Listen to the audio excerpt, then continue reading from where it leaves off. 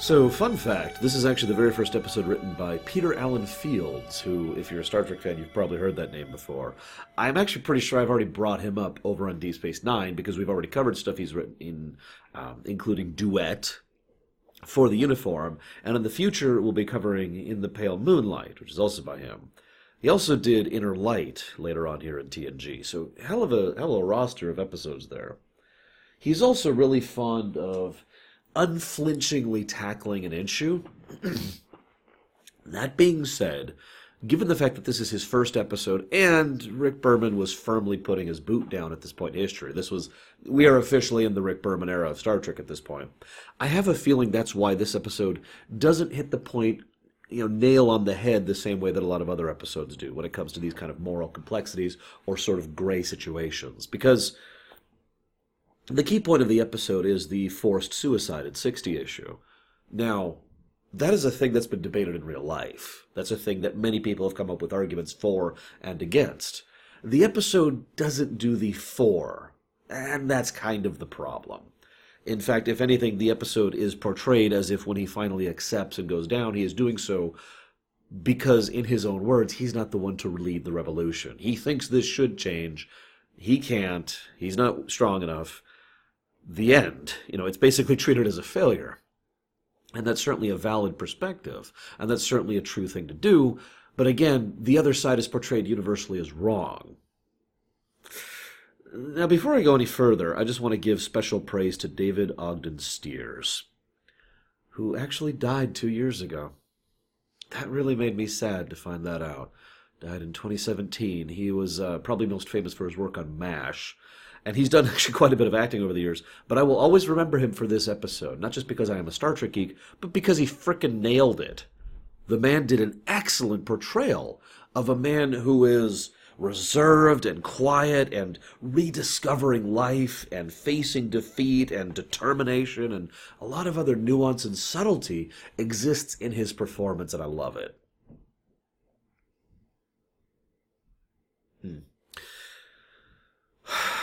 So, that sucks. I also want to mention Loxana Troy. Now, I've talked about Loxana Troy before. I've talked about Majel Barrett before. To make this 100% clear, I think this is now the fifth time I've said this, I got nothing against Majel Barrett. She's an awesome woman. By every account I've ever read, she is a great person in real life and a great person to work with. I hate Loxana Troy, but that has nothing to do with that. Or, when I say I hate, I've always held that opinion. It's mostly because of the episodes we've already covered here on TNG.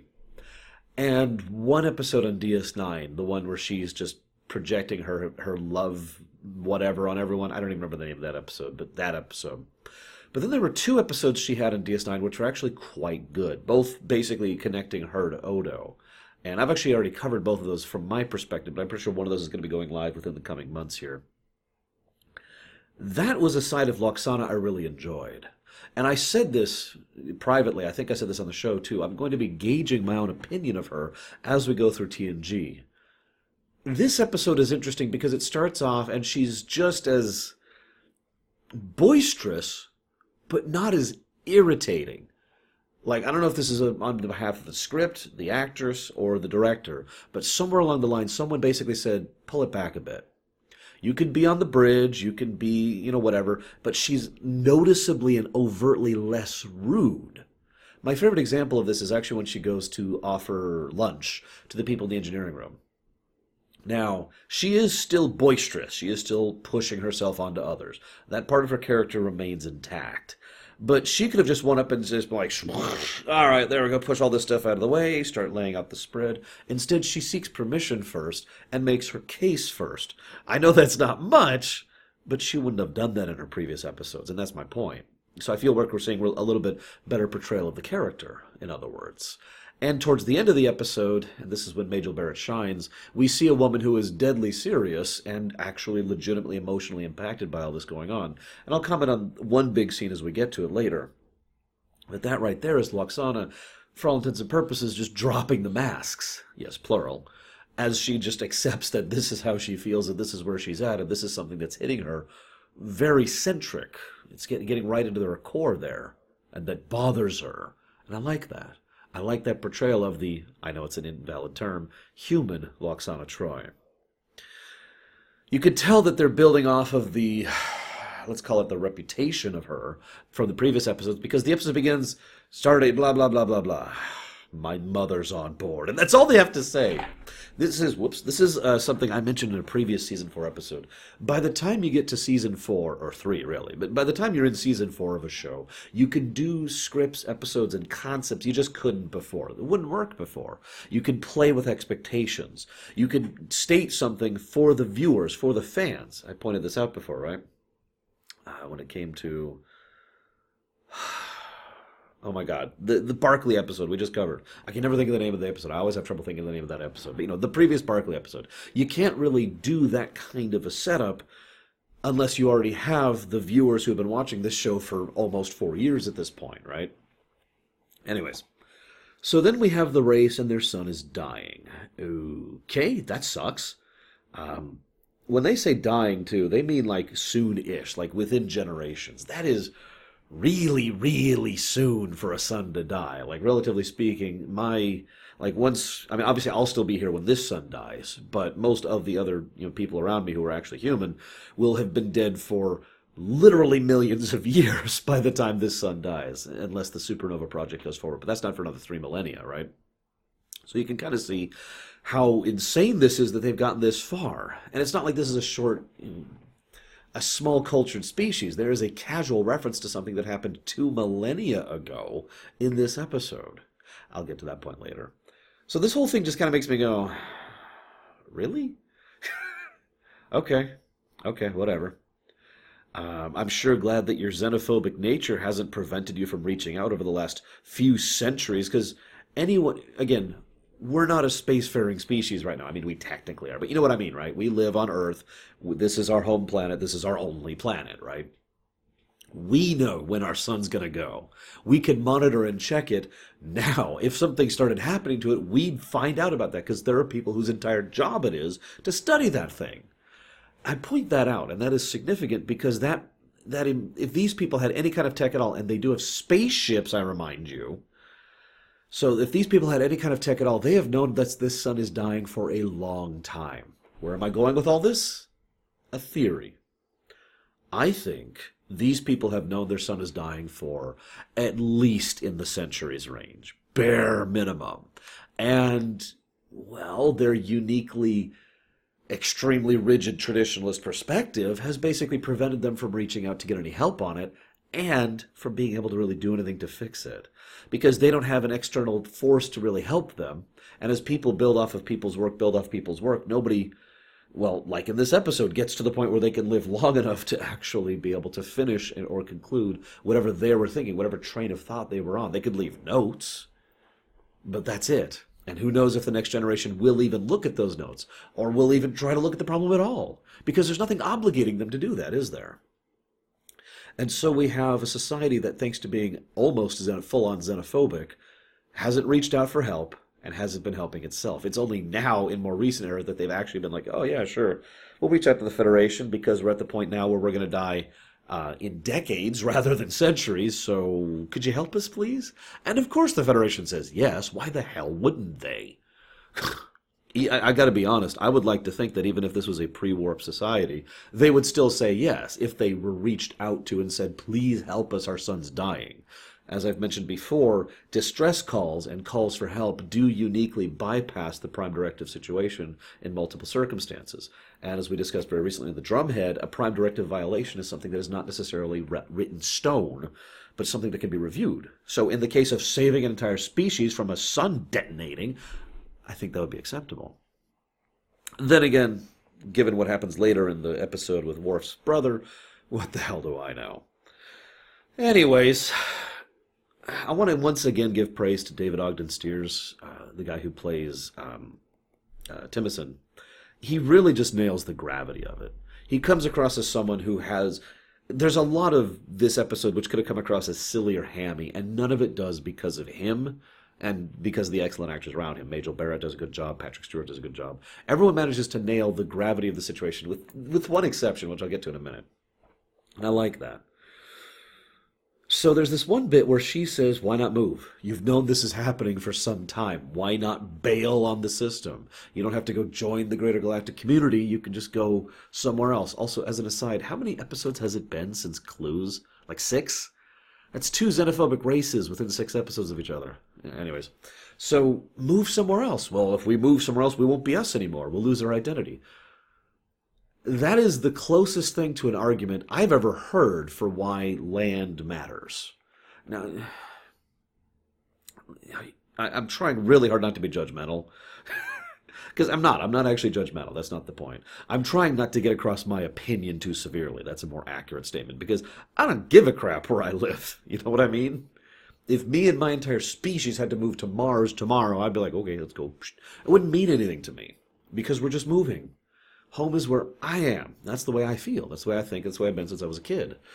I know people have an adherence and a feel to this is my home and this is my land, and that's been a cause of many, many concerns and values and traditions and awesomes and horribles throughout the course of human history. I do get that intellectually. I just don't understand it personally.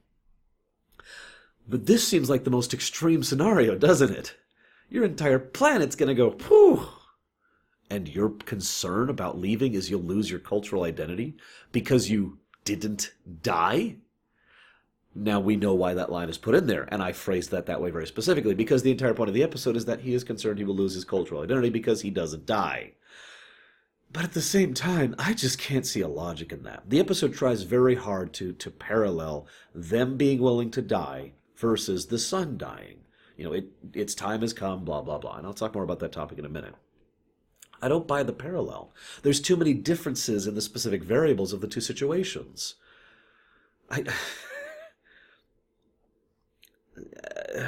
That being stated, I don't know. I guess the relative equivalent analogy here would be that rather than trying to fix someone who is ill or injured, they should just let nature take its course. Right? I don't know. This doesn't quite work out. Like I said, the analogy breaks down. That's my point. It's my entire point here. So they go and try out the thing, the star novas. Holy crap, they just novaed a star. I guess the universe needed a little more iron in it, so that's something. And he's, of course, heartbroken about this because he has just failed. And that means really bad things for his people. I gotta say, by the way, how the hell do you rejuvenate a star? Like, there's actually been real-life science done on this very topic, and I am such a massive amateur that I'm not even try to summarize that, other than to say that people have been looking into that in real life. But that seems like the kind of monumental task that is so beyond most of the science of even Star Trek. You know, I could see some of the higher tech people, including the Federation, it's worth noting, being able to pull off this kind of thing under the right circumstances, maybe, you know? Stars are big and terrifying. Anyways, so then Loxana finds out about the death thing. She cries. Good scene, good scene. I want to talk about that, though. I want to talk about why this hits Loxana so hard. Because I've heard some people say before, why does she give a damn? I mean, this is basically just puppy love. In fact, we know, excuse me for spoiling, but we know for total certainty she's going to get married at least 3 more times between now and when she finally leaves the show over on Deep Space Nine. So why does she give such a crap about this guy? He's just some dude who she happens to fall for because he's hot or whatever. Well, oh, and keep in mind she can't read his mind. So, you know, that's an addendum as well. Thing is, I think it's a twofold thing, my opinion. First and foremost, okay, I guess a threefold thing. The third thing is obviously she's attracted to him. Boom, moving on. The second reason is I think this reminds her of her own mortality. Troy, Deanna Troi, flat out gives this as a possibility earlier and says that, you know, I think this is making you feel very mortal right now. And I think that the idea that someone's life is over, she herself says it, you know, being discarded because you're worthless, because you're just too old, is kind of a horrifying thought for someone who is getting on in her years to think.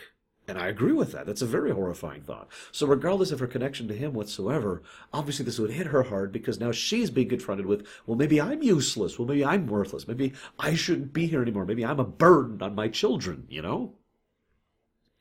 The second reason, though, I find more interesting. And by the second, I mean the first because we're going backwards. The first reason I think that this really bothers her is lost potential. How many of you guys played Mass Effect Andromeda? I swear I'm going somewhere with this. Please bear with me, okay? Now, I played it, and ultimately I was very meh on it. I gave it like a 0 on my scale of pluses and minuses, because it was just right in the middle. It was an aggressively average game, I thought. There were good parts, and there were awful parts, but for the most part it was right in the middle. And that's my point. Andromeda could have been great. Could have been amazing. Could have been just a return to form, or even a new form, a brand new style of Mass Effect game, and this whole new arc, and this whole new adventure, and it wasn't.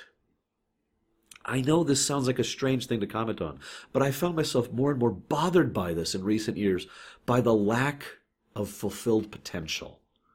The fact that it could have been something amazing and wasn't bothers me more than if it would have been crap. And that's what I think is going through Lwaxana Choi's mind here. This is someone she likes, and now she'll never know what they could have had together. It could have been great, it could have been awful, there could have been up times and down times and happy times. It could have been something to truly fulfill her and make her feel complete and together with someone in a way she hasn't since Jack. She'll never know now. Lost potential. And I think that bothers her more than anything else. So then we get into the discussion, the traditionalism versus the unorthodox. I will say the usage of Lwaxana on the other unorthodox side was a brilliant one, because she herself champions that very concept. This will indeed remain a part of her character for the entirety of the rest of her appearances throughout all of Star Trek. She herself gives this wonderful, wonderful speech to Odo over on Deep Space Nine about how she hates being normal. She hates looking normal. She wants people to notice her. She wants to stand out because, damn it, she just likes pushing and changing and affecting boundaries. It actually explains why she is such a boisterous person. And, when she's written a little bit worse, why she is such a jerk to those around her. But of course she would be on the side of the unorthodox, the one who wants to change, the one who wants to say, well, I mean, why do that? Why go in this way? Why not just try something else? I should add a little bit of a personal perspective on this whole thing. If this whole death thing was in real life, none of my family members, one step up from me, would still be alive. Just to give a little bit of personal perspective on that, none of them. They're all, I guess she might not be over. All of them I can think of off the top of my head, with maybe one or two exceptions, are all 60 or over. Gone. My grandparents are in their 90s. And they're fine. That's with our tech, by the way, in real life. My great-great-grandmother lived to be 108. I look at this and I just think, because obviously, again, this is going to get back to my point, obviously I'm going to lean on the unorthodox side. I'm not much of a traditionalist person. Except I kind of am. See, the thing is, I'm fine with traditions that have a reason or purpose that is currently relevant as well as past relevant. You have to fill both things. If this was a standardized thing, at 60 you get evaluated, and you can then choose to live or die based on certain circumstances, or appeal for an elongation to go up to this range or something like that, or whatever. Okay, that makes a little bit more sense. But no, 60, bam! We've got the Logan's Run thing going on. Now here's the thing. I mentioned this before, all of the arguments given in favor of the traditionalist side kind of suck.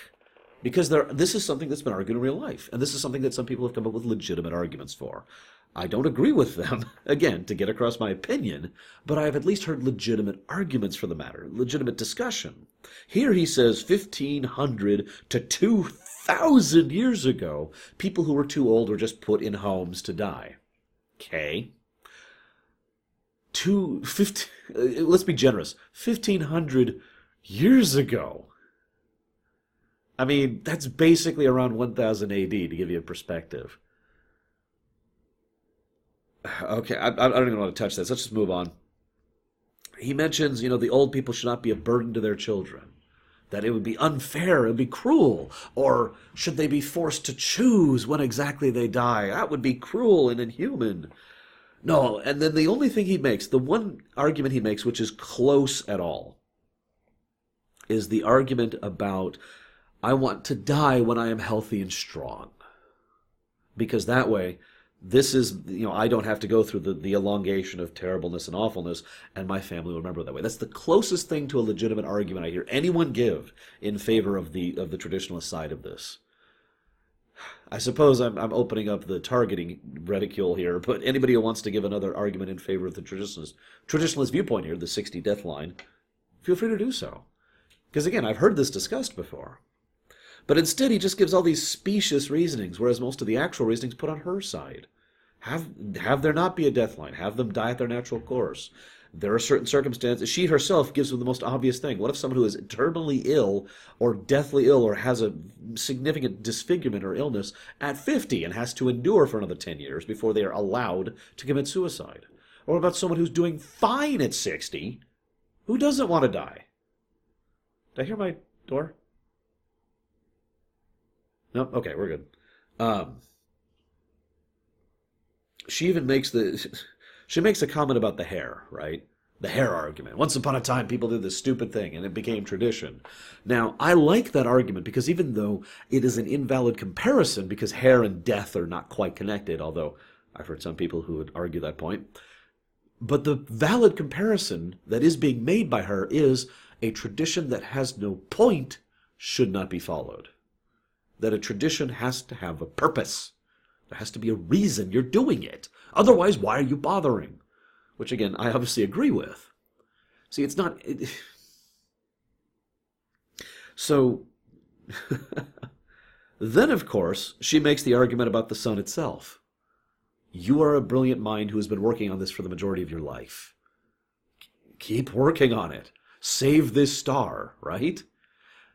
And all of that makes a significant amount of sense.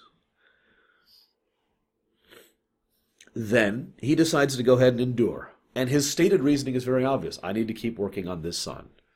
Obviously, he still wants to live. Obviously, he's found a reason for living. Obviously, he loves Lwaxana. But his core reasoning, the thing that really finally changes his mind, is continuing his work and saving his entire planet. He cares so much about that identity of this planet, right? Well, he proves it because he says he'll go ahead and decide to stay alive. Then the episode loses me a bit.